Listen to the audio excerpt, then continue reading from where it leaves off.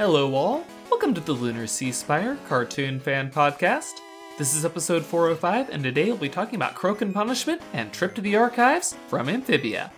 I'm GC13. And I'm David. You know, funny thing is, Anne had to worry about cicadas grazing on her hair, and if you're really lucky, you might hear cicadas from outside my window. Wow, what a connection. Wow, is it really a cicada season out there? That's terrible. I'm so sorry. I hate cicadas.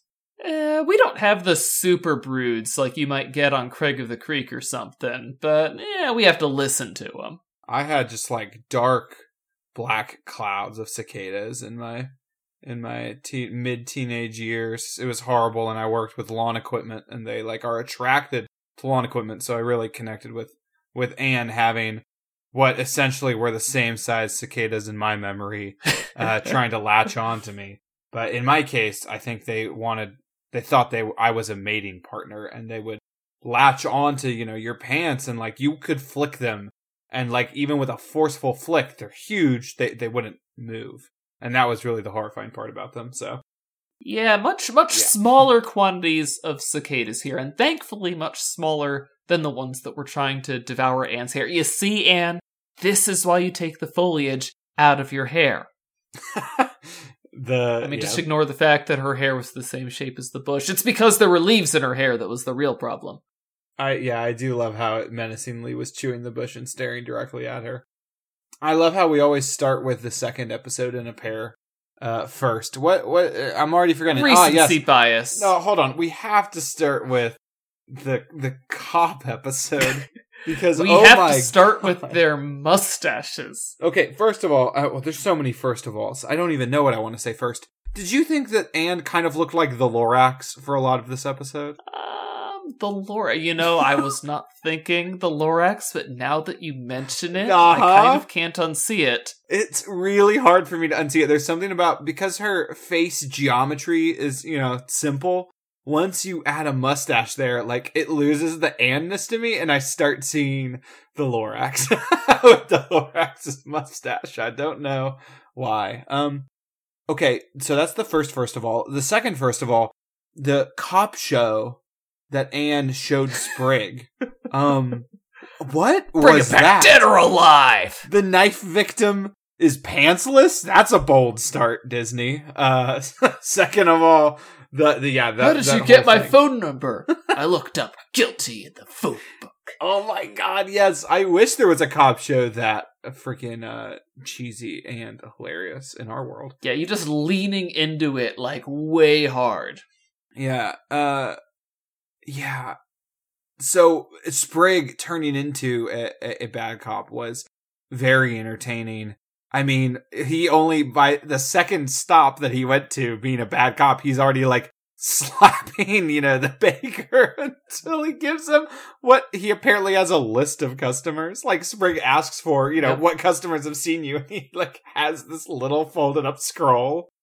Is this like a commentary on society that we can't tell? Okay, is he wanting to be a bad cop, or is he training to be one of those toads? I guess they're basically the same thing. Or is he training to be a mafioso? I can't really tell the difference between the three right now. I know. They really did, a great cop episode, but, they just balanced the line perfectly on, social commentary without being overbearing, and like the cop show parody. It's perfect, right? The cops are like ridiculous. They're, but they are executing the law, right? They're not like, doing anything crazy illegal in the actual show that Anne shows. Whereas, Sprig definitely goes into ridiculous territory, but it's perfect because it only takes one line of setup to make a joke really funny the rest of the episode, right? Like Sprig's telling Anne, I'm not really an angry kid. And then watching him blossom into this, furious little frog. They stole your girl, Sprig! They stole your girl! Oh, and he's so enamored with her. Oh, it's so cute. I mean, I'm right there with Anne at the end, watching Sprig completely fall apart over Ivy. It's so sweet. Shipper on deck, baby. I mean, but she made no secret of that the last time Ivy was around, so... Yeah.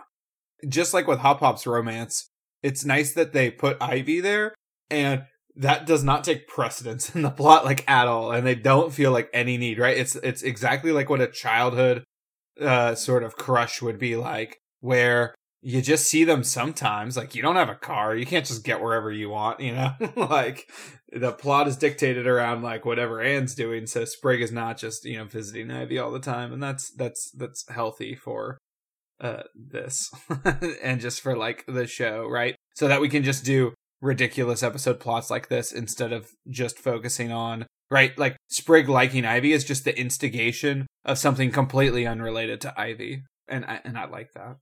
Yeah. In this case, a crazy cop show parody where Sprig alienates himself from everyone in town, I guess just in time for right after Anne got everyone in town to warm up to her. I know, right? Wasn't that sad? Seeing the door slammed on them again, even though Anne really was trying to be a nice cop the whole time. Unfortunate.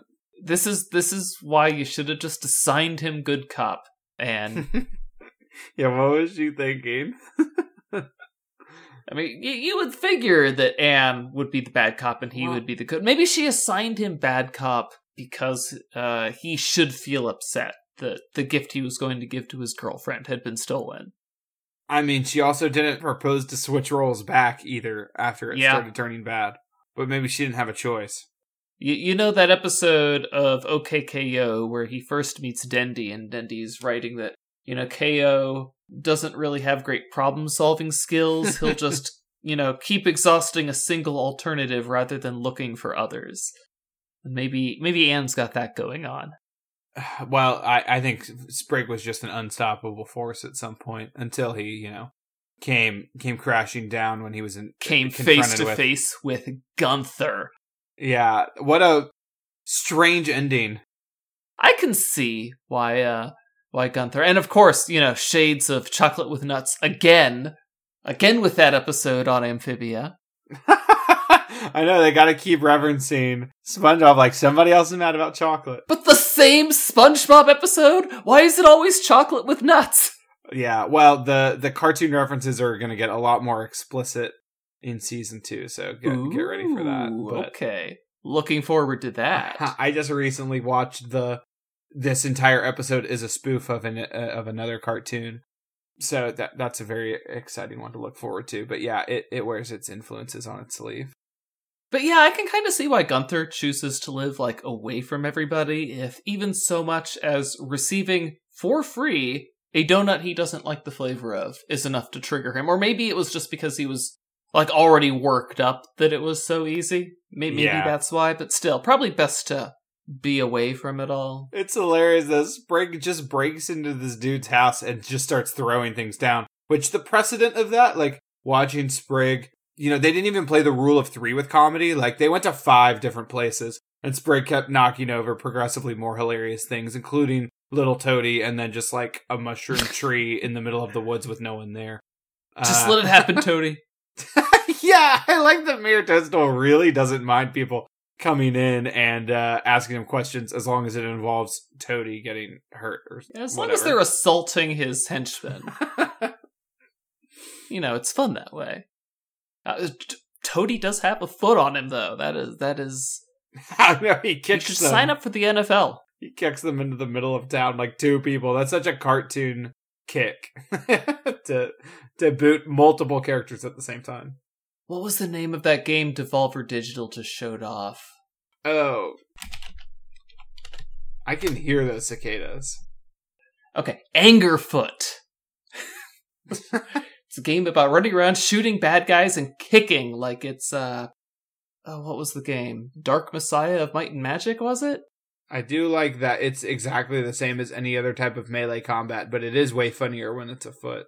A very elastically animated foot. But I don't know, maybe Toadie's just getting stoked for that game. Big Devolver Digital fan. But we did have a second episode, the one I tried to start us off with, because I always like starting us off with the most recent episode I've watched. Yeah, Trip to the Archives is fascinating because it gives us nothing that you would expect from a visit to the library. Like, there is no knowledge learned from the books as far as, like, the lore of Amphibia or actually anything even really helpful to the trip. Sprig just learns to not be like an impulsive idiot.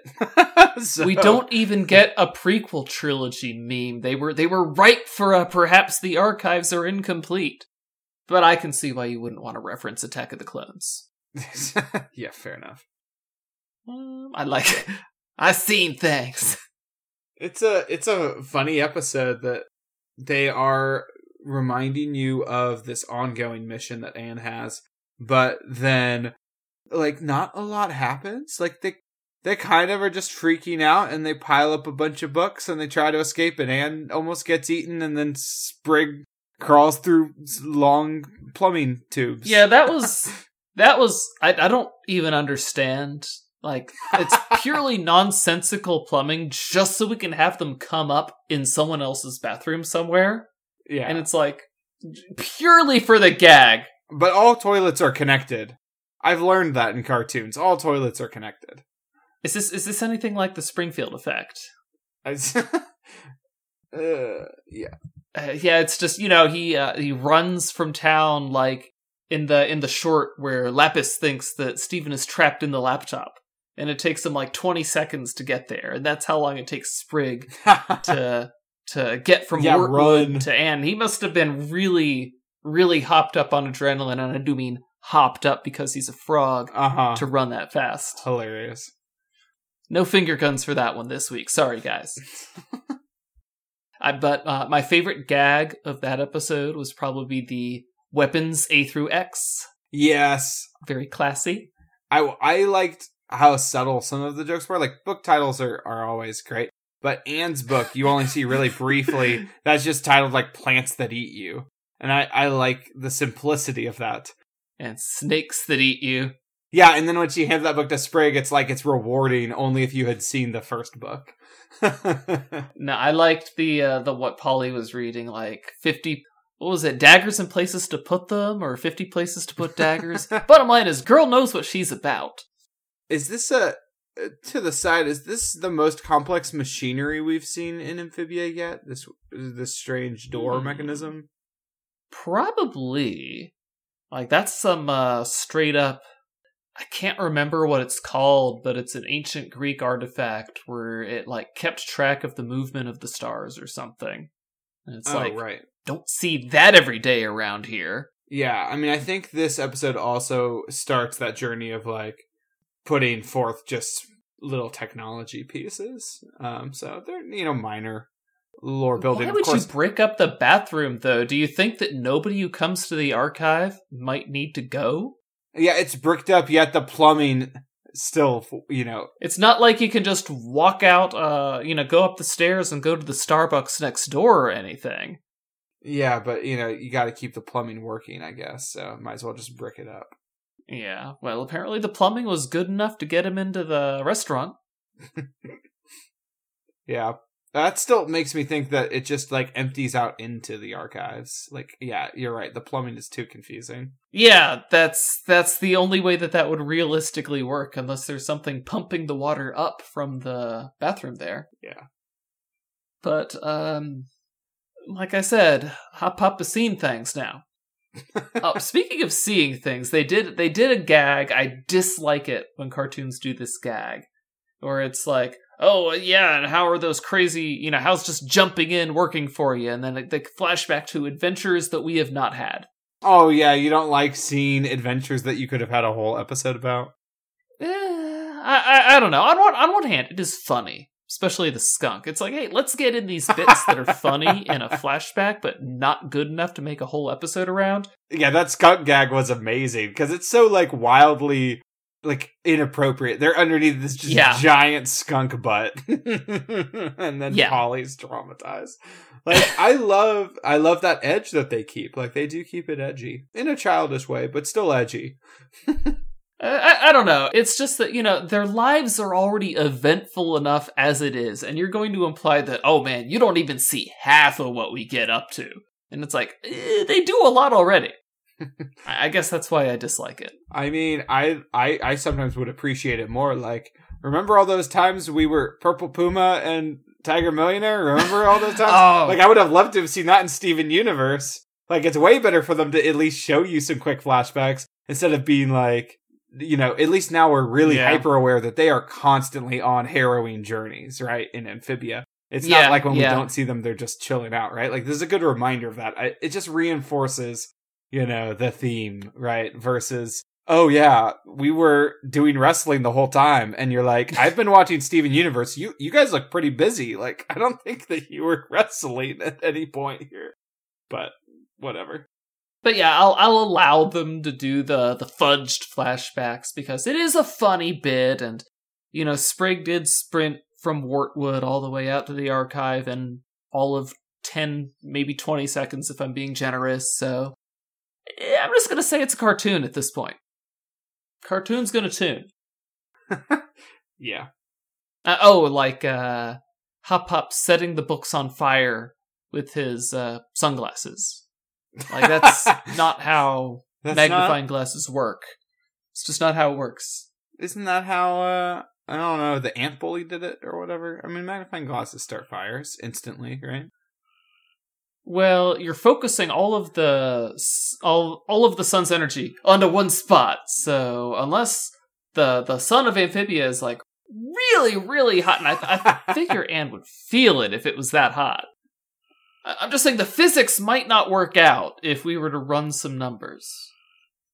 If we were to do the monster math.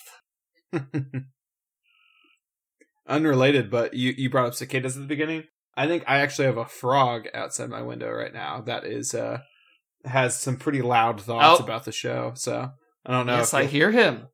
Yeah, I think we left. You want to get another mic for him? We can get him on the podcast. Yeah, we left a bucket of water out in the garden, and I noticed some tadpoles in it. So I think this frog has actually made a home in some water that we didn't mean to leave in the garden. So that's awesome. Well, I like as frogs. long as they're not actually mosquito larvae. They swam around like tadpoles. Is that what? Yeah, it's just when I was a kid, there was someone too stupid to know the difference between tadpoles and mosquito larvae, and I hope I don't fall under that category. I was like, although I was at first like, wait, how are there fish in our water? Like, do fish come from the sky, from the fish stork? No, but they're definitely tadpoles, and that's definitely a frog, so it's all good. All right. Now that's a Craig of the Creek episode too. So yeah, great eps. We love frogs and cicadas. The real world is close to this world. That's a thought for the future. Fair enough. Anyway, guys, that's it for us on Croak and Punishment and Trip to the Archives. Join us next week. Until then, I'm GC13. And I'm David. Don't forget to leave us a review anywhere you listen to podcasts. Later, everybody.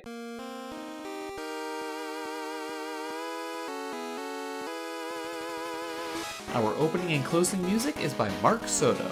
For more cartoon-related content, please visit lunarseaspire.com.